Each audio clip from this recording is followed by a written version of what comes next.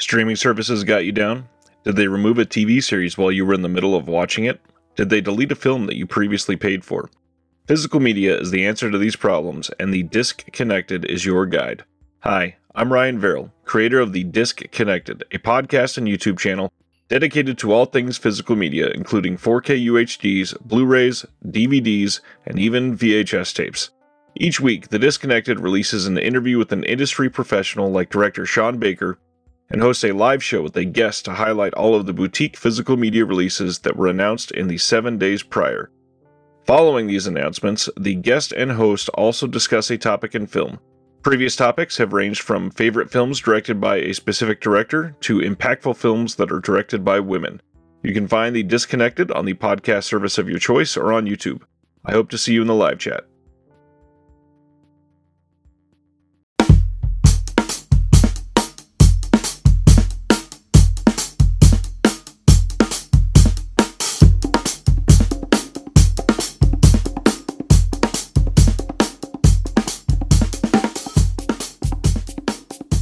Welcome to the Center Clueless Podcast. Podcast takes day-by-day approach to politics. My name is Billy Ray Bruton. My name is Eric Sirwell. Hi, everybody. Oh, boy. Welcome to Sunday, the day the Lord hath made.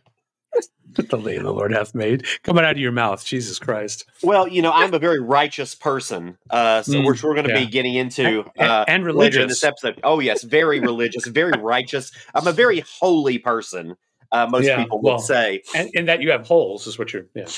Oh, I have all the holes, all the Right. prerequisite holes. Right. By the way, speaking of prerequisites, so there's like this, there's this insane incel world out there that talks constantly, and it's completely crazy. Incels are people that are involuntarily celibate, and they've come out with the 666 of what women are looking for a man that's 6 feet tall, making six figures, and has at least a 6-inch cock. And I'm like, damn, dude. Is that really the standard? Is that really the standard? I'm like, it also feels kind of true. I felt better after that. Honestly, I felt better after that. Kind of true. Does it matter that I'm 100 pounds overweight as well? Anyways. No, that's not part of the algorithm. Yeah, that's not part of the algorithm at all. So it's been a wild week in news and politics, and we have a very stacked edition to kick us off of something that we like to call Cancel Corner. It should be the cancel episode, actually. Jesus Christ. It really should. So we're going to go through these dense motherfuckers one at a time, and we're going to kick off with one that I have taken no pleasure in seeing go down this dark and destructive road, and that is our good friend, America's sweetheart, Drew Barrymore. Oh, that's right. Yeah, yes. Who, by the way, recanted this morning, right? No. Well, this is the journey, right? So here you go. So this is the journey. This was Drew's first statement. To be clear, our talk show actually wrapped on April 20th, so we never had to shut down the show. However, I am also making the choice to come back for the first time in this strike for our show that may have my name on it, but this is bigger than just me. Okay, Drew. So that was the first statement that she made when she indicated that the Drew Barrymore show was going to return to air despite the fact that her writers are striking, despite the fact that one of her head writers has come out against this. And shocker, she got slammed with people, celebrities, and the WGA and all these people, including myself, thinking like, what the fuck are you thinking? Like, what in the world is going on in your brain to think that this is something you need to do? Then she released a video, and this is part of what she said in the video. I know there's just nothing I can do that will make this okay for those this is not okay with. I fully accept that. And the situation is complex, and it was never her intention to upset or hurt anyone. It's not who I am. I've been through so many ups and downs in my life, and this is one of them. Okay, for starters, maybe don't make yourself the victim. You're worth $125 million. Is that true? Yes. Maybe don't make yourself the victim here, because you're clearly not. And though you may think this is something that you need to do, it does a lot of damage to the people who are out there actually starving, fighting for their, fairness and equity. So Right, right. But so let me ask you a question. So I'm going to, and this is maybe an area where you and I disagree, but I need you to, what I'm asking actually, and I'm honestly asking is for you to educate me. How does both her, and in this case, there was also, what's his name? We'll get Help to me. him. We'll get to Okay. him. How do these talk shows going back on the air harm the writers if they're not using that content, meaning they're not going to have the content in the show that those writers used to write, but they're still running the show? Is it because it allows the production companies to make money still, thus Yes. lowering the Yes. pain? Okay, got it. Absolutely. Absolutely. That's exactly what it is. If you've got these networks and these studios that are getting these shows back on the air, like, it directly affects their revenue. It directly delays probably their ability in some extent to want to resolve the strike. Like, it's just, it's really no more. It's like, it's just classic scabism. Okay, so real that's quick, really all it is. let me take it another step then. So recently, all of the late night guys, what was it? All of them. Help me. They started doing a podcast. Right. So if she had done a podcast instead, that would have been okay for you? Well, absolutely, because the podcast doesn't benefit the studios. Yeah, but doesn't it reduce the sting of not having content to the end users, thus somewhat blunting? Not very much. No. It's not about content to the end users. It's about benefiting these companies. It's about specifically the podcast that those late night does not benefit a single studio or company. It's all on their own. I don't disagree with you. It's all on their own. They're doing it to raise money for their staff, which is what she could have done. Like, she could have done something to raise money for her striking writers. She could have just paid their salaries, which so many late night hosts are already doing. She chose to do neither of those things and decided to go back on the air, which, when you've got writers who work for you, who are literally striking and like fighting for their existences, to bring your show back on the air is about the most tone deaf thing someone could do. So I appreciate that. I'm trying to look, to be fair, if I was Iger, I would have just paid. So I'm clearly not in the space of any of these people, right? Also, I think that from everything that I've heard, that I agree with the writers, I agree with the actors, frankly, I agree with everybody striking in this country right now. Yeah. And so I get that part too. So, okay, cool. Please keep going. I'm sorry I interrupted. Well, no. We're finally at to today's developments, in which she said, "I have listened to everyone, and I am making the decision to pause the show's premiere until the strike is over. I have no words to express my deepest apologies to anyone I have hurt, and of course to our incredible team who works on the show and has made it what it is today. We really tried to find our way forward, and I truly hope for a resolution for the entire industry very soon." And that should be the end of it. She did the right thing. It's probably not going to be the end of it. You know what she's probably going to do? She's probably going to pay those people. No, I know, but what I'm saying is that should be the end of it in terms of as far as we go. She apologized. She did the right thing. There's no need for all of the like, oh, too late, not soon enough. No, it was not too late. Right. It is perfectly okay. She listened to people. She went a bad way. She listened to people. She made the right decision. Drew Barrymore, you're okay in my book, right? Like, you're done. It's done. Our long national nightmare is over. But there are going to be people out there that's not going to be good enough for them. And now they're going to want to tear her down even more. And I'm like, no, I don't think Drew Barrymore is a bad person. I think she probably had legitimate reasons in her own mind why she wanted to bring the show back. And she got educated and she changed her mind. Period. Okay, good. I'm glad that we're good with it. So, have you seen people taking her down? I haven't checked today because she just announced this today, and so I haven't really been looking around. But there are. It's Twitter.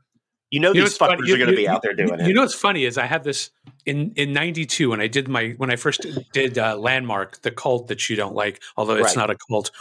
The person that was in my focus group was the director Kat Shea from Poison Ivy. Oh yeah. And man, I really feel for Barrymore because of the conversations I had with her. Because obviously, excuse me, the context of Landmark is to be open. And man, what a difficult time she had when she was a child actor. And I feel protective of her. I know that's weird since I'm old and she's as old, but that in particular, I feel like that's a person whose life could have gone terribly wrong. Right. Who has pulled it up and made something.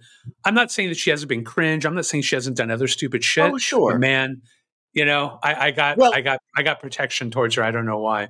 Well, no, that's okay because look, she does seem like a genuinely nice person. I think that's why everybody was so shocked by this because this did not seem like something Drew Barrymore would do, right? Right. Like it just came out of left field. But I think part of it is maybe sometimes she's just a bit too earnest and she goes down the wrong road. But I'm okay with that. I'm okay with her earnestness. Right? Look, she learns. She learned. She took it back. She's moving forward. Drew's okay. Like, let's leave Drew alone now. Who we can dogpile on is Bill fucking Maher, who, by the way, has a podcast that makes money. That makes a lot of money. Oh yeah, who has a podcast who makes money? Who clearly has said in interviews, if you listen to him talk about this issue in interviews, he is clearly not someone who is the champion of the working man because he's been on record as saying that writers were never promised the ability to earn a living. And it was just like such a. On one hand, I know what so it's not. I know, but it's like so. It's clear that he was going to bring his show back, and like the only thing I hope for him is that he starts his show and everybody just boos him till he can't even get a word out. That's it. And I'm someone. Do you think his show's going to get packed with like writers and stuff, and they're going to sabotage I hope so because I'll tell you this. I've actually always liked Bill Maher. I've always watched his shows. I watch Politically Incorrect. I watch Real Time. I have noticed, like a lot of people, that the last few years since Trump, he has started edging more and more, I guess, libertarian than he even was before. Like, I don't know. So. Yeah, he's taking some really problematic stances on some issues, which is his right to do. It certainly hasn't made me not listen to him or not watch his show. I mean, I'm not going to watch his show if he's doing it during the writer's strike. Fuck no. He can go sit and spin. But it's not a shock that he would do this. I think it's just one of those things of like, at what point does he do something? Because Bill Maher's always doing shit like this. At what point does he do something that there's no coming back from, right? Because he's been doing this shit for decades and years, and it never really seems to affect his platform or his fans. And maybe it never will, and that's totally fine. But like, at what point is he going to do something that there just is no coming back from? And then Bill Maher is just not Bill Maher anymore.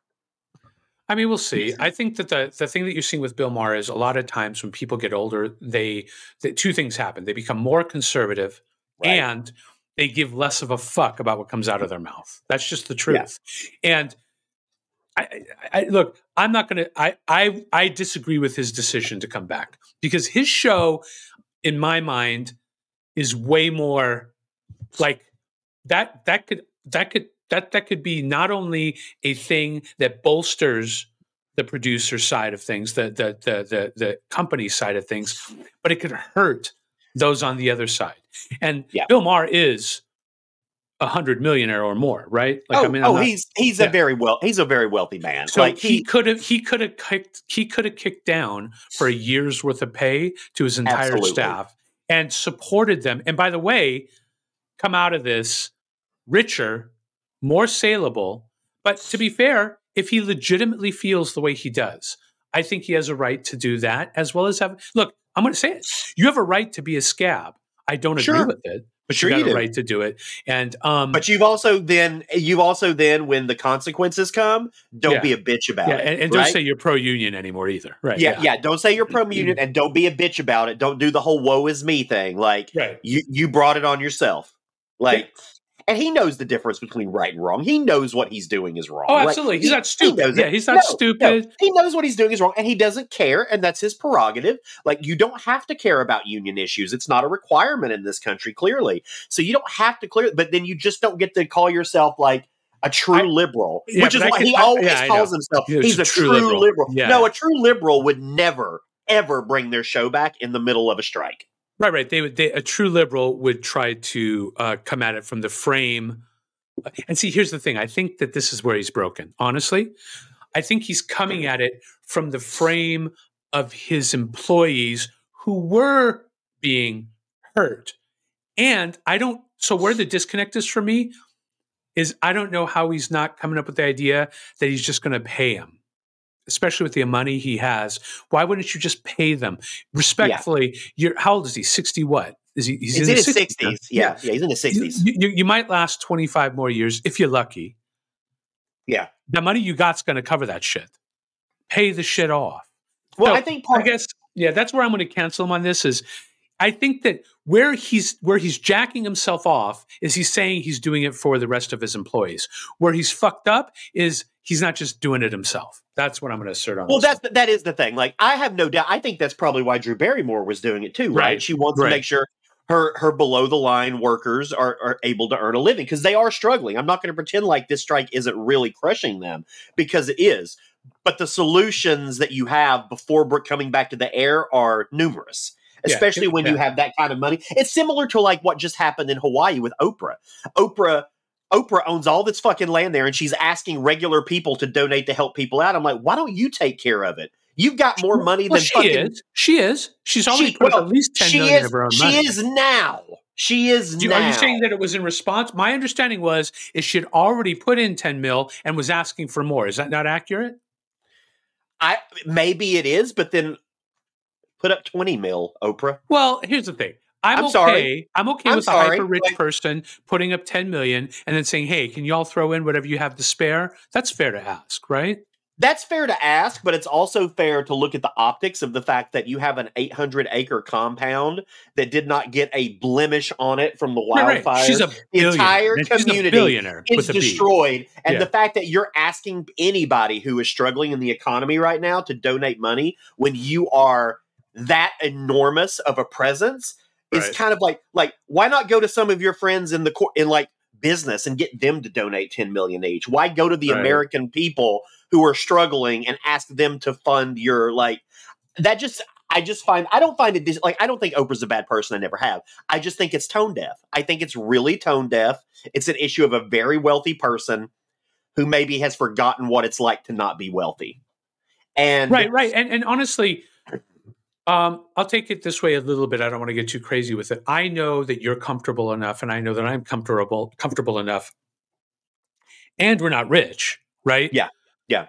That the concept that I had 100 million sitting in the bank over there, and I'm not dropping one or two for the people that helped bring me there is ridiculous. Because I know with what I have, the comfort that I live in.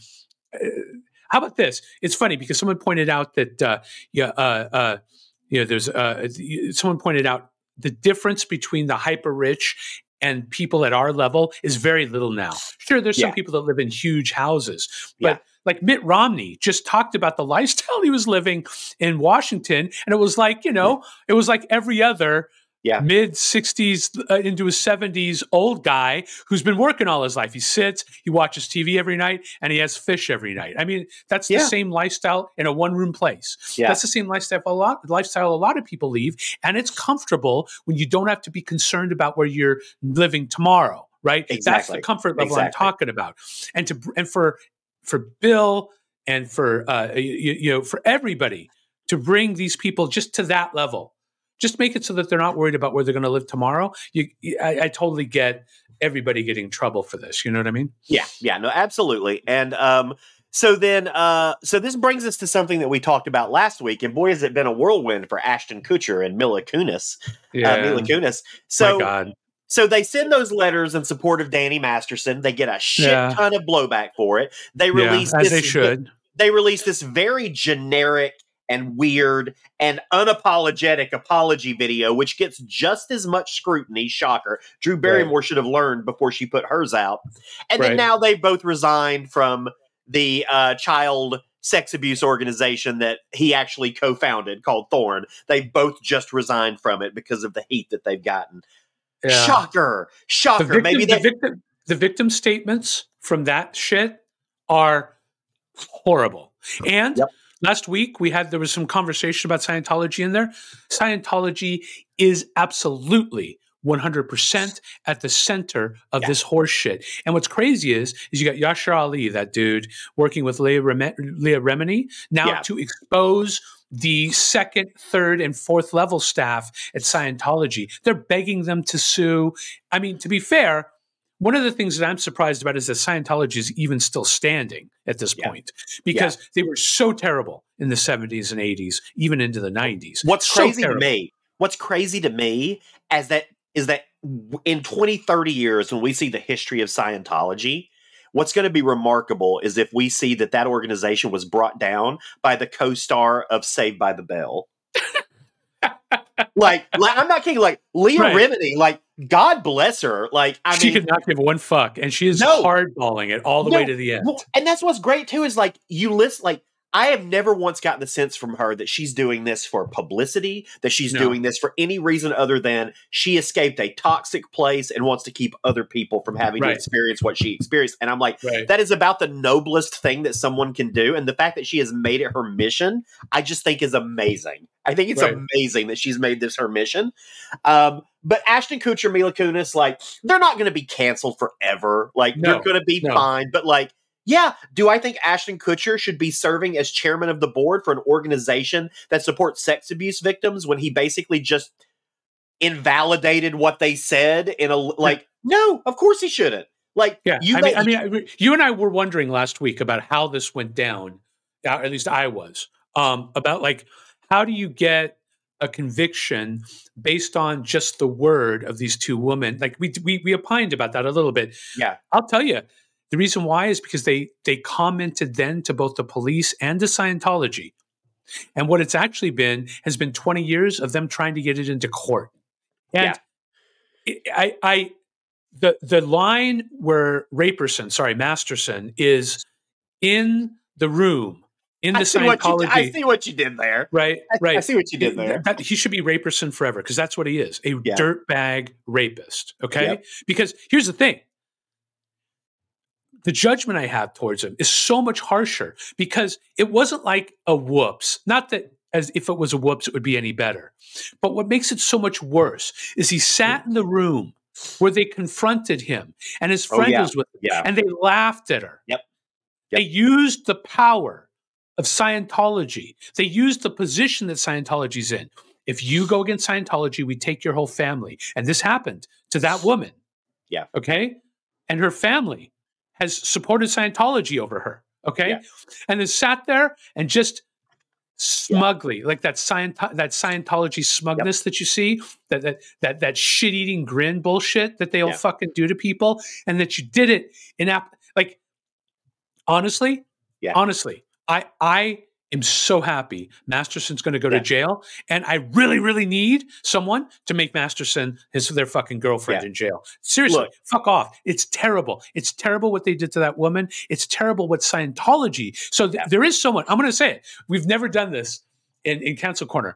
Scientology is what needs to be canceled in this fuckhole shit whole story, because the reason why Masterson was able to rape was because of Scientology. That's my assertion. That's my opinion.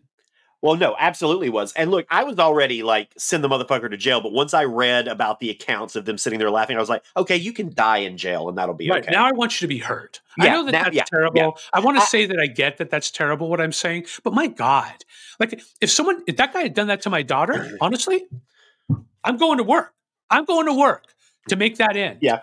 Because that's bullshit. Like what? Like I'm angry for her.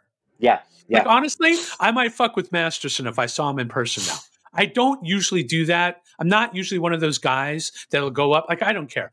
Not only do I not star fuck, I don't do the opposite, where I try to seek out or even think about seeking out people who have fame if they fucked up. But in this one case, that guy's a monster. He is a monster. And really, because what he's done is he weaponized the rape afterwards. It's great. But also, there's like, how many more times would he have done this if he is not going to jail? We have no way of knowing. No. How many more times has he done it that we don't know about? Yeah. And it's like, that's the scary part. And it's like anybody out there being like, oh, but he's a good guy. I'm like, these things are not adding up. Like, you're not a good guy. And then just cavalierly raping people. That's right. What it looks like is he's had two lives. He had his life over here, which he kept pretty, which he kept clean, where he was a good guy, where he was gentle with people. Bill Cosby. Right, exactly right. And then had this secret space where he just let his I can't even find a word for his desires. I want to get like cheeseball and old school. His evil desires, like it's like, but literally evil. Yeah. over here, where he's going to fucking take what he wants. And to me, it had a sense of that was part of it for him. The fact that she wasn't going to get out of it. The fact that she couldn't do anything about it. And really, again, that's Scientology there, right? Yeah. Because in Scientology, his family was royalty. He is royalty within Scientology. In other words, he can't be, you can't question Masterson in Scientology, much like many of the other frontal, sort of face frontal stars of Scientology. Difference being is Tom Cruise ain't out there just raping people. He's jumping off planes and falling off cliffs, and like he's found a positive way to exercise his energy. Right. His risk seeking involves himself and other things in his life. So I'm okay with that. The fact that he's a weirdo, the fact that he jumped on the couch with Oprah, shit, I wish that was the worst thing I'd seen about Scientology. Instead, what you're seeing is, and what you got to question is, not only is this an issue with Masterson, but let's get back with David Miscavige, the guy that runs Scientology now, and let's ask once again, like Leigh Remini has, where's his wife?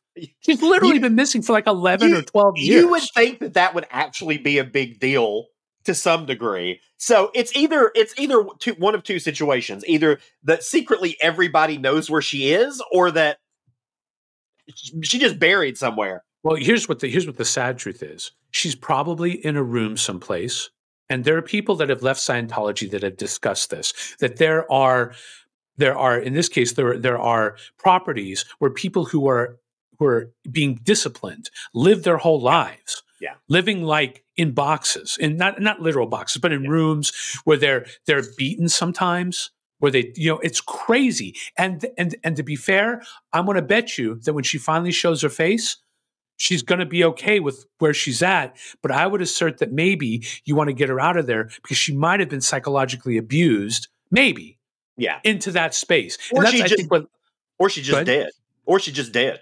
Well, so she did appear to the LAPD supposedly a few years ago, but I don't know if that actually happened, because that particular LAPD employee, I believe it was a sergeant or a lieutenant, has done a lot of, he's a friend to Scientology, right? Yeah. So you can't really trust him. Someone needs to step up and find out where that dude's wife is, the leader of Scientology, and I think that's where the string unravels for the rest of the organization. Well, moving on to one that gives me no pleasure, but also really makes me angry. And this is Hassan Minhaj. Oh, okay. Yeah. So Hassan Minhaj is a comedian. I've always been a big fan of his. Not only because I think he's, hot, but also he's just really funny, and he's always been really funny. And the New Yorker released kind of a bombshell article on him recently about how a lot of his stand-up is fabricated. And I'm going to give a couple examples, because he came out, and this is what infuriates me to no end. He came out with this explanation of it where he was like, well, they're my emotional truths. So let's just cover this for a second. So I'm just going to. One story Minhaj told in The King's Jester related to an envelope with white powder that was sent to his home. Naturally, he thought the powder was anthrax. According to the comedian in the special, the powder accidentally spilled onto his daughter, and she was rushed to the hospital. The doctor told him it was not anthrax. Later that night, he said his wife told him, "You get to say whatever you want on stage, and you have to live with the consequences. I don't give a shit that Time Magazine thinks you're an influencer. If you ever put my kids in danger again, I will leave you in a second." Didn't happen. Right. Didn't happen. That's terrible. That's pretty terrible. Didn't happen. He got a letter. He jokingly said to his wife, "Ooh, what if it's anthrax?" And he turned that into his daughter getting rushed to the hospital because she had been exposed to anthrax. Secondly, Minhaj talks about an FBI informant who infiltrated his family's mosque in the Sacramento area. The informant, named Brother Eric, was a white man who said he was a convert to Islam. Minhaj said Brother Eric tried to get the men of the congregation to talk about jihad, and he messed with Brother Eric by saying he was applying to get his pilot's license. The police allegedly showed up and slammed Minhaj onto the hood of his car. Didn't happen. Right. And what's interesting about that story is there is a story about that actually did happen with the FBI. That was actually there's a great podcast series. Let me shit if I know the name of it. And the thing that's crazy is I think he took that podcast story or that storyline and just adopted it. But and you know where it came from? He was playing Right. pickup basketball with his friends, and there were some guys playing with them that they thought were cops, and one of them like fouled him. And that's where that story came from. So his emotional truth is getting fouled in a basketball game equates to police abuse. Like, Right. I'm sorry, dude. And then he came out with this whole, like, well, this is what he said. No, I don't think I'm manipulating the audience. I think they're coming for the emotional roller coaster ride. To the people that are like, yo, this is way too crazy to happen, I don't care because, yes, fuck, that's the point. No, you No. don't present you present these as situations that actually fucking happened to you. They Right. didn't happen to you. You're a fucking liar. Right. And by the I'm way, sorry. he could have made jokes about the real stories that were similar to what he was discussing. There he could have. And Like, instead, he made it about himself. To be honest, look, the comedians discussing their authentic life experiences is one of the great angles of comedy. And he just lied. no, Like it well, was this just is the best part. dishonesty. And big credit to the New York reporter, but he said that his stories are all grounded in truth, and their response was, "But it didn't happen to you." Right. And it's Right. like, I'm sorry, like I understand that comedians will fabricate and embellish things. That's part of comedy. I don't listen to every single thing a comedian says. Like I don't watch a Pete Holmes set and think, well, 100% of that is true. But Right. I certainly don't expect that they are fabricating stories that make them seem like a victim and make another group seem dangerous. Right. Like if you weren't abused, like there are plenty of actual people out there who have been abused by the police. Do you think lying about being abused by the police does them any respect or any courtesy? Right. And because here's Like, the thing, right? And I'll tell you right now, one of the sad things that's happening right now is a lot of the conversations that were had around some of the most incendiary social conversations happening right now, right? There's the guy, I think it's Eric Stewart in Florida. He was a professor who was one of the criminologists who had discussed systemic racism, right, in policing. And yeah, it's Eric Stewart. And it's come out that his 6 biggest studies either faked or have no real data. And why that's important is we all know because we've seen episodes of systemic racism. yeah. And now one of the biggest, one of the biggest professors who supposedly had proven it, turns out most of his better articles, most of his most important articles are fake. And Yeah. this is like that. Yeah. If you had an authentic experience of racism or culturalism against you, it's important for it to get out in society so that we can examine it. Yeah. But if you're making shit up, all you're doing is adding to the mud. It's not real. You weren't attacked for your race. Here's you an weren't example. attacked for your culture. Here's an example. Let's say someone from a publication or a reporter is doing an article on people who've been abused by the police, and they don't talk to X, Y, and Z because they want to talk to Hassan Minhaj because he was abused by the police. Right. Do you not understand how wicked and wrong that is? Right. And also like this whole emotional truth bullshit, which I am so tired of hearing people talk about. My fucking truth, my emotional truth. You know what? Lived experience, Bentley How about Ray. this? There was a woman a few years ago named Rachel Dolezal.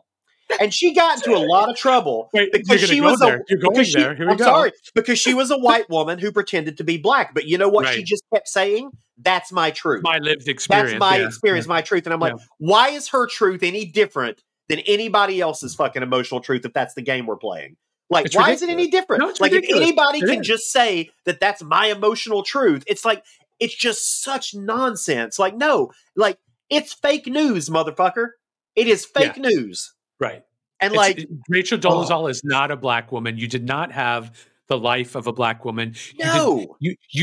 The fact is that black women have no choice about being black women. Exactly. So in the case, just like you said with Minaj, the people that were actually discriminated against, that were actually targeted by FBI, by others, they had no choice. They didn't show up. And by the way, how about this? Not only did they have no choice, they didn't make a lot of money off it as a comedian. It's just fucking, so it's terrible in multiple ways, like you're pointing out. And it's just such a bummer because I have been a fan of his, and like He's in the running still to be the new host of the Daily Show, and I'm like, I hope he loses that job just because of this. Right. Like, I don't like. I don't like. I actually, to be fair, haven't been a big fan of his. It's not that I don't. It's not that I don't think he's funny. He never resonated with me, and I'm now jacking myself off, going, "That's because I knew it was fake." No, I didn't know that it was fake.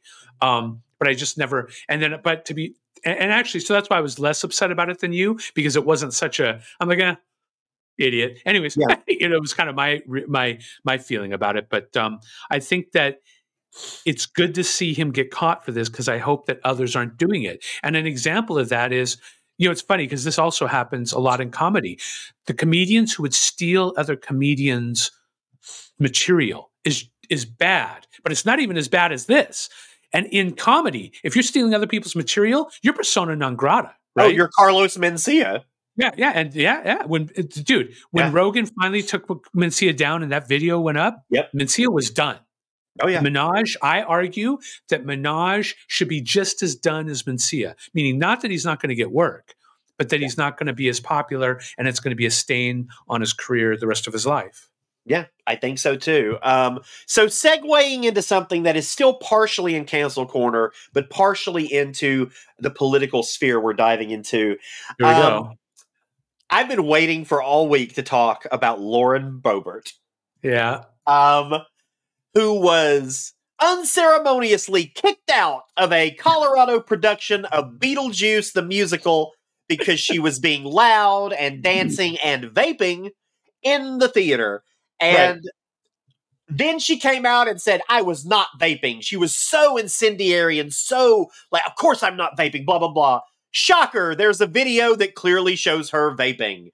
And let's be clear, coming from someone who is a deep theater person, someone who understands theater in my bones, to see a video of her sitting in like the 20th row of the theater and talking about how it's the fucking fog machine that people were thinking is her vaping, I'm like, bitch, you don't even understand a fog machine. Like, that ain't the way they work. Well, but, okay.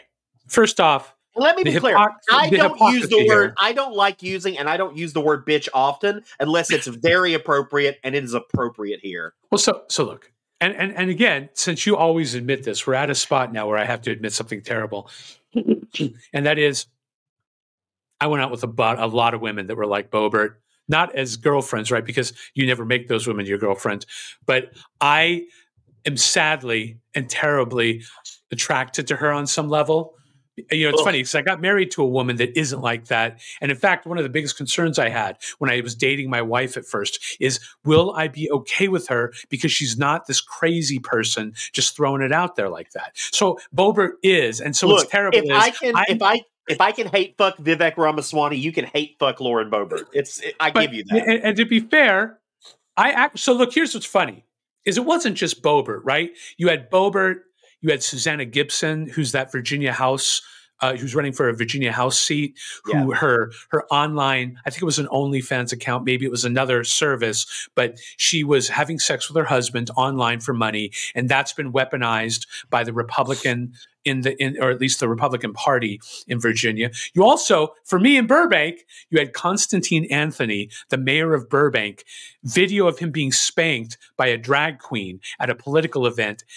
It was shared by Libs of TikTok. And then to watch his response to it, for me, as someone who lives in Burbank, where people are calling Burbank Burspank, people are calling him Mayor Spanky, it was hilarious for me.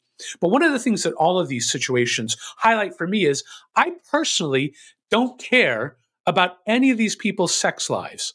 That being said, one of the things that's hit me as I've gotten older, and to be honest, as we've done this podcast, is this. I now realize the biggest problem I have with polarized people in every party, and that is this, that when you ultimately become the mayor, the supervisor, the governor, the president, you are the governor, the president, the mayor of everybody in the town. Exactly. And everybody's opinion then matters. So look, if you're going to go out there and act in a way that might offend maybe even half or close to half of the people that you're representing, that's on you because you're putting yourself out there to be voted for by these people. And so for Boebert, her biggest problem is the hypocrisy of how she tries to lay it out there like she's some Christian, like she's some religious person. She's a grandmother at 36 because she had a child very young, nothing wrong with that. Sure. And then that child had a daughter very young. All good, but don't pretend like like you're some paragon of old school American values. It's bullshit. You are what you are. You're a little bit of a fucking wild side chick, right? You go out, you smoked up at a fucking play, you then engaged in mutual rub and tug with a guy. Which, by the way, even more hypocritical is a guy that owns a bar that purports to be LGBTQ positive and sponsors a drag queen night. Yeah. Like, and by the way, I don't say that she's a bad person for associating with this guy. I'm saying she's a bad person because she pretends in her political life to be against these things. And that's where where you're allowed to attack her. Do I think she's wrong for getting felt up there? I could not give one fuck. I think she's wrong because she pretends that she's not that person and then goes out and gets fucking voted. Well, I'll say a couple things. We have a word for someone like her in where I come from, and it's called she just trash. She just pure trash. And delicious trash. Oh, though. just trash. Look. What's so crazy is that my fury comes from a place of theater etiquette. The fact that her ignorant ass thinks that you should be talking and fucking like dancing with your hands in the air. The fact that you should be vaping in a live theater performance. And the worst part is that a woman who was pregnant asked her to please stop vaping, and she said nasty things to her. Was that the woman directly behind her? Yes, who was, and she said like you must, or like you must be a miserable person or something. And I'm like, you're a mother, like you've been pregnant, like, and that's your response to a woman. How many babies did she have? She had like 4 kids. Am I crazy? I think so. Yeah, like in a public space, I'm like. And so, like, to me, an apology doesn't cut it because, like, you're also, do you know who I am? Flipping people off. And I'm like, on the way out, I'm like, bitch, you barely won re-election. No, they don't know who you are. Yeah, by like 400 votes. She won by 400 or something votes. Here's what's funny is if you look at the later videos of her being escorted out, the people that were behind her have left. So she's driven them from the place. Yeah. And so, and even though there are plays where they encourage participation by the crowd, this wasn't one of them. Beetlejuice ain't one of them. And participation never includes vaping.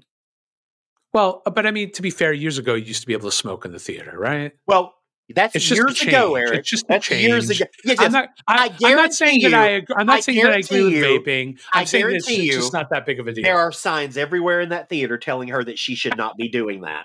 Right. No, guaranteed. I'm not saying I can't defend her. I cannot defend her for her actions. I don't also give a shit really much about her actions. But and then, by the way, lastly, and we're just like running over it right now. It is honestly very odd that they have that level of surveillance ability in that building. Oh my God, it's so clear. I mean, that it's super clear. It's very clear. Like and you literally see every minute of it, and I'm like, the fact that there's no question. Yeah, the fact that her dumb ass just lying, like knowingly just lying through her teeth, and like forgets that, like, oh yeah, it's 2023. We have these things called cameras. Right. I'm like, I'm going to tell you something. I'll tell you something about all the people that I mentioned: Susanna Gibson, Constantine Anthony, Lauren Berbert, anybody that's going to have this issue, whether you like it or not. People are allowed to consider this when they go to revote for you or vote you back in or decide not to vote for you. And it's not even being canceled because, again, it's being held accountable. You're being held accountable. Exactly. And if you're going to put yourself up as a representative of all the people get to comment about you. And that's something I think that people forget. Like, here's the thing. Obama never engaged in this type of behavior as a president, as a senator, or as an organizer previous to that. He was absolutely living the life he purported to be living, which is why everybody loved him. You tried to crawl up his ass, the worst shit you could find is he's wearing a tan suit. And he might have smoked pot and done coke in college. Big fucking deal. And so now what's crazy about now is you got Lauren, and I'm sorry, but again, as much as I don't care, respectfully, as much as I'm attracted to her, which is also terrible, it's just terrible. She's an idiot. And she's now, I think, just a recalcitrant hypocrite. It's just terrible. And I hope that I hope that the Democrat running against her wins. Can't remember his name. I've even given him money, and I can't remember his name. Well, and just to put a cap on this, you've got all of these people with all of these high moral values doing all of these things, and then you've got Mike Pence who says, "Oh, I could choose a woman as my running mate, but I can just never be alone in the room with her." Then you've got Pence, who's like so afraid of being alone in a room because of a promise he made to his wife 40 years ago. I'm like, you're the weirdest guy in the fucking world, dude. Yeah, like, dude. Come on. Like, talk about telling on yourself. He's telling on himself every time he does that. Yeah. Oh, my God. Okay, we're going to take a quick break, and then we're going to be right back, so stick around. New Orleans, 2012. Bruce Kuchera drove to an address someone had given him that didn't exist. Standing in the parking lot where the address should have been, he was shot and killed. Questions around his murder have been met with silence. But this story is about more than violent crime. It's about motive and a series of events that have never been fully investigated until now. Binge Counterclock, Season 5.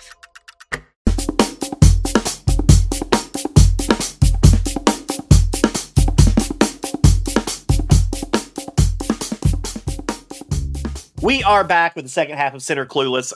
That was a roller coaster getting through all of those people name by name, but we're moving into an area that does connect back to stuff we've already talked about this episode. And it's kind of the last couple years, there has definitely been a sort of resurgence of union values in this country since the pandemic. We're seeing it now with the strike in Hollywood, with the auto workers union, which is now also getting embroiled in sort of a battle with the big three. And it feels like every other week you're hearing about this new organization that's unionizing, and like it's just been a big resurgence since the pandemic, and which makes sense, right? It makes sense. There's usually always a big resurgence in unions after big sort of like earth-shattering events, and you don't get more earth-shattering than COVID. And I'm certainly pro-union. I am a true liberal in that way, unlike Bill Maher. I think unions are vital, and I think if we didn't have unions, this world would be way more fucked than it is right now. And I think there are exceptions, right? Like, I don't know that I certainly don't always agree with the teachers' unions. I think that they can sometimes do as much bad as they do good. Right. And sometimes they even do more bad than they do good. But what's shocking to me, maybe more about anything, is this auto workers thing, which is like, it wasn't that long ago when we all collectively just bailed out the auto companies. Right. Because if we didn't. As a country, yeah. Yeah, as a country. Because if we didn't, they were going to go down, and that was going to be catastrophic for the economy. And so we collectively bailed them out. I bailed them out. You bailed them out. Everybody listening to this podcast bailed them out. For the most part. Yeah. For the most part. And now, the auto workers are asking for a 40% increase in salary over 3 years, which is commiserate with what the executives are making. The executives saw like a 36% or something growth. We've got one of them making like $29 million a year. And like, that's why they're asking for it. And yes, I think if an executive is making that kind of a raise in a single year, the auto workers should absolutely be seeing similar raises. Absolutely. Yeah, so if you don't want them to get a 40% raise, then only give your executive a 5% raise. How about that? Yeah. Like, no. I mean, it's completely insane because there are so many metrics to look at here. The other metric is the amount of, when you look at the top paid person, which is the CEO, and the multiples of their money that it is of their their lowest paid worker, it's in like 400 or 500 times more now, when in the old days it used to be 30 or 40 times, right? So you're seeing this just huge increase for executive pay, and it's not fair to the auto workers. And the problem, here's the real problem though, for all of the auto companies, is you got this goofy looking motherfucker, Sean Fain. Okay, goofy looking. He's a. I never in a million years would have thought that this is going to be one of the leaders of our time. And if you have time, I want you to sit down, look up Sean Fain's speech, and just start watching. This guy is one hell of a leader, and he's not coming at it like an anarchist or a socialist. He's coming at it like a unionist. Yeah. And he is dangerous to the automakers because I watched the speech. I couldn't find it. I looked for it. He's done 5,000 speeches. But I was finished to one of his speeches, which by the time I got done listening to that 1 minute, I was ready to go to war. I was like, oh yeah. Right. Like it was like, it was, it was, he's dude, he's been the leader. He got voted in January. Look where we are. Yeah. Dude, he's got all of the people at all of the automakers fired up in a way that you haven't seen in 50 years. And here it comes. The automakers are going to pay. Just saying. The automakers are going to pay. If Sean Fain was in charge of the of SAG-AFTRA, they'd already be done. Yeah. Iger would have had the break and they'd be done. I feel bad on some level for the automakers because I bet you they think they got a chance to hold this guy off, and they do not. That this guy, if he gets on, if he starts making speeches to the American people, what's going to happen is, I bet you if he said, I want the American people to stand with this union to stop buying American-made cars, people would stop. Not everybody. Yeah. But the problem they got is there's a leader, probably I think one of the leaders of our generation in Sean Fain. We'll see how it goes though. Yeah, I mean, it's just it's so obnoxious, and then but also going into the SAG-AFTRA thing because we're now seeing a slight paradigm shift here because the Disney anime or the Disney effects workers have now also announced that they're unionizing, and they should. Well, they should have for years now. Like the animation departments of these studios are the most overworked people in the film industry. Like they are so overworked, and like it absolutely makes sense that they would be unionized. And I think you're going to start hearing of other groups in the film industry that are going to start unionizing. And the best thing that could have happened during this strike is Taylor Swift.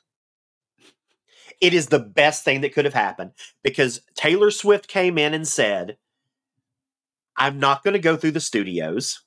I'm not going to work with the studios. I'm going to make my own deal with the theater chains and make the studios obsolete for this. And not only does it, but then the studios have to start scrambling because they're not opening their film against Taylor Swift. Of course not. It's already made like $60 million in pre-sales. Right. It's going to be fucking huge. Right. And the studios aren't going to see, they're not going to make a dime from it, and they're going to lose money because of it. Right. And that is the best thing that you could do. And I don't listen to Taylor Swift music. I've always thought she seems like a decent person. And so I'm generally favorable towards her. This to me is like such a baller move. And it's such a great example of showing who has real power here. And it's not the fucking studio executives. No. It's not the executives who have the power. Taylor Swift has more power than any executive in Hollywood. So why is it this? So here's my question. And actually it is with the writers and the actors striking now that now the effects workers. Why is it that those groups of people just don't bind together and do their own shit now? Just go.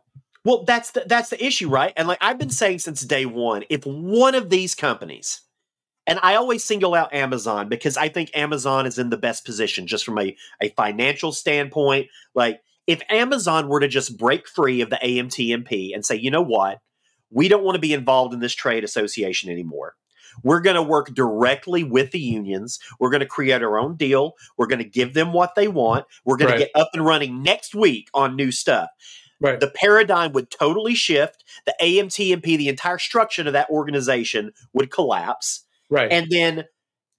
And everybody would be better served for it. Everybody would be. If a company like A24, which is a small player in the studio game, like they do a lot of award stuff. They do a lot of amazing films. I know what you're saying. They're volume-wise, they're a small But they're still a relatively small place. They stepped up instantly and said, we're going to make a deal with the studios. We're going to give you everything that you want. If they can do that, so can fucking Disney. Right. So why? See, what's weird to me is this. I feel like this is a personality thing. I think this is Iger. I think this is people's personalities at the top I think it absolutely is. And so what you're really getting is you're getting 5 or 10 assholes making this decision. I mean, people, well, there's more than that many people at one organization. No, it's still one guy or one woman making this decision. I'm just saying. Yeah. Why don't we just in my mind, it's Bob Iger and Ted Sarandos. It is Netflix and Disney. They need to do something about it. They need to stop. And here's the thing. And like the Iger thing, like Disney, I think Disney is in way over its head because they acquired Fox, which now they have. They have all of these fucking properties now. And I think what they're realizing is like having a lot of properties can be a great thing, but it can also be a fucking nightmare. And so that like they're looking to get rid of Nat Geo and FX and all of these other properties because they can't handle it all. Right. And so like they're in an inflection point. I think they've grown too big, too fast. And now they're starting to see the results and the consequences of that. And you want to add on a writer's strike to it. And I'm sure Bob Iger is particularly concerned because they've added on all these costs and now they don't have any fucking revenue coming in, like not like they were getting in. And like they just put out this weekend is a good example, A Haunting in Venice. It's the new Hercule Poirot film. I went and saw it yesterday. I liked it a lot, but it just came out in theaters, right? It's projected to make $15 million opening weekend. Like, which is nothing to come in at number 1 in the box office. Why is that? Because no one's allowed to fucking promote it. Like, no one can promote these films. And if this strike has taught us nothing, it's that like promotions are vital to a movie. If you don't have actors and filmmakers out there talking about it, like right. And then what's kind of weird for me is my understanding, and I'm sure that Iger would disagree with me if he was sitting on the podcast with us, is that they got the money to just say yes. They absolutely got the money to just say yes. Yes. Is it going to make money for you, less money for you as a company over time? Of course it is. But what you're getting right now is the reality is these people are part of your process. And whether you like it or not, where I think that these guys really don't get it, and where, to be honest, the AI reality that's showing up in movies where you can create AI characters. And you know this more than anybody in this podcast, not that there's that many people, but you get my point is I can see and have been able to see in the past where the magic is really between the actors on the set. Of course. The stuff that just comes up magically at that moment and then it's just added. Let's just do this, right? You see actors talk about this when you're working with a great actor and they're doing sort of like that ad-libbing as the moment is going on this on the set. You see tons of like YouTube and TikToks of actors talking about other actors who are just geniuses while they're acting. And I think that guys like Iger don't get that. They actually think that without them, nothing is created. And I think that what this moment is that the producers are going to have to realize that without the actors, without the writers, without the directors, without the rest of the creative talent, they're nothing. Yeah. And I don't think they really even understood that. And it's weird, man. It's fucking weird. It's very weird because it within the last week or so, it came out that because of the strike, Warner Brothers Discovery had lost somewhere between $400 and $500 million, which would have been enough to fund what the unions are wanting for 3 years. But the unions wanted from them would have cost them $50 million. They've been lost 90% more than that. Out of the it's just ridiculous. It's like that alone should tell you. And it's that whole well, if we give them an inch, they'll take a mile. And it's like maybe they'll take the inch and be really grateful for it. And then for 3 years. For 3 years. And then they're going to probably want another inch because you've grown 3 inches. And by the way, if you keep giving up inches or made it a policy to give that inch up first, what would happen is you would have people showing up for work with 0% in the way of being fully creative and fully ready to go. And let's be honest, right? if you are able as a writer to sit, not only write the stuff that you're getting paid for, but maybe have a little extra to have time to work on those side projects that you might be working on, scripts that I know you have, scripts that have been sitting there for 10 fucking years Oh, sure, that you work sure. on from time to time, that's also where magic happens, right? Yeah, And absolutely. they should just support this. I mean, it's their business. And if they could still make profit, billions in profit as an industry, what's the difference? You're still making billions. What's the difference? Well, they're stockholders. That's always the stockholders. We owe it to the shareholders. We owe it to the stockholders. And it's like, you owe it to your fucking workers.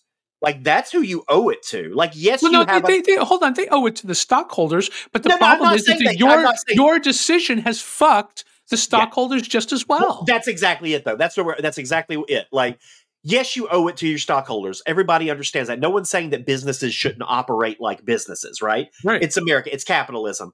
But they go hand in hand. You can't Yep. fuck over your workers and expect it to benefit the stockholders and vice versa. Like, Right. you've got to find a healthy middle ground. And that middle ground exists. It Right, absolutely exists. That middle ground exists from this concept of reciprocity. Okay, look, if your business plan requires someone in that plan to be hurting, right? Like the bullshit that Iger said about wanting people to suffer, and the conversations about how, like Mars said, where no one ever said that you had a right to make a living as a writer. That bullshit is like, if somewhere in your plan you don't have reciprocity in place where everybody involved is able to make a living, you're fucking around. You're fucking around. And yes, I understand that that's not how business runs. I'm not talking about business. There's a way to make a profit and having it be reciprocal so that everybody involved can make a profit and feed their kids and feed themselves and have a good life. And that's why it's bullshit. And this is what fuels, I'll assert this is what fuels the crazy people on the left when they say things like communism or any of the isms like that. It's all fueled by greedy motherfuckers like this. And so us who sit in the middle, welcome to Center Clueless, going, can we all just get along, make a little cash, eat, and have some fucking relaxation in our life? That's not crazy. And it's Iger on one end being a douchebag, right? And to be fair, on the other side, it's not the workers striking, okay? The workers striking are asking for something that's legitimately theirs, which is a piece of the pie that they're baking, that they're the fruit in it, they're the ones baking it, they're the ones mixing it. Fuck you, Iger, and your bullshit. Anyway, no, absolutely. And then, but there are also examples out there. Like, there are a lot of like national companies. I'm looking at just looking in the restaurant industry, like looking at like In-N-Out Burger. Right. Perfect example. Right. They pay their employees better than almost any other chain. They give them flexible shifts. They have great benefits packages. Like, they treat their employees well, and their turnover is less. Look at something like Cisco. Cisco has been known for the last 10 years as the best national company to work for because they treat their employees a certain way.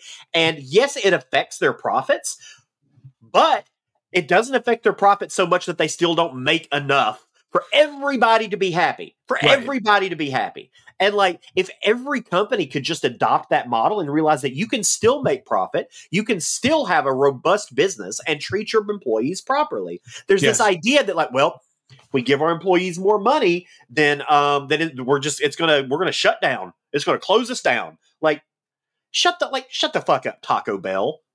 Like you're not shutting down because you give your employees $1 an hour more. Like, shut the fuck up. Like, it's like this woe is me thing with the companies where it's like, it just drives me crazy. And like, the studios are going to have to figure that out. And what we're seeing now, obviously, is like the unions aren't budging. They're not budging. They're holding their ground. They're going to stick it out. And the studios, the hit that they're going to take throughout this year, if they don't settle, is going to be astronomical. Right. And as much of fuckheads as they want to be, as crazy as they want to be with these creative people, right?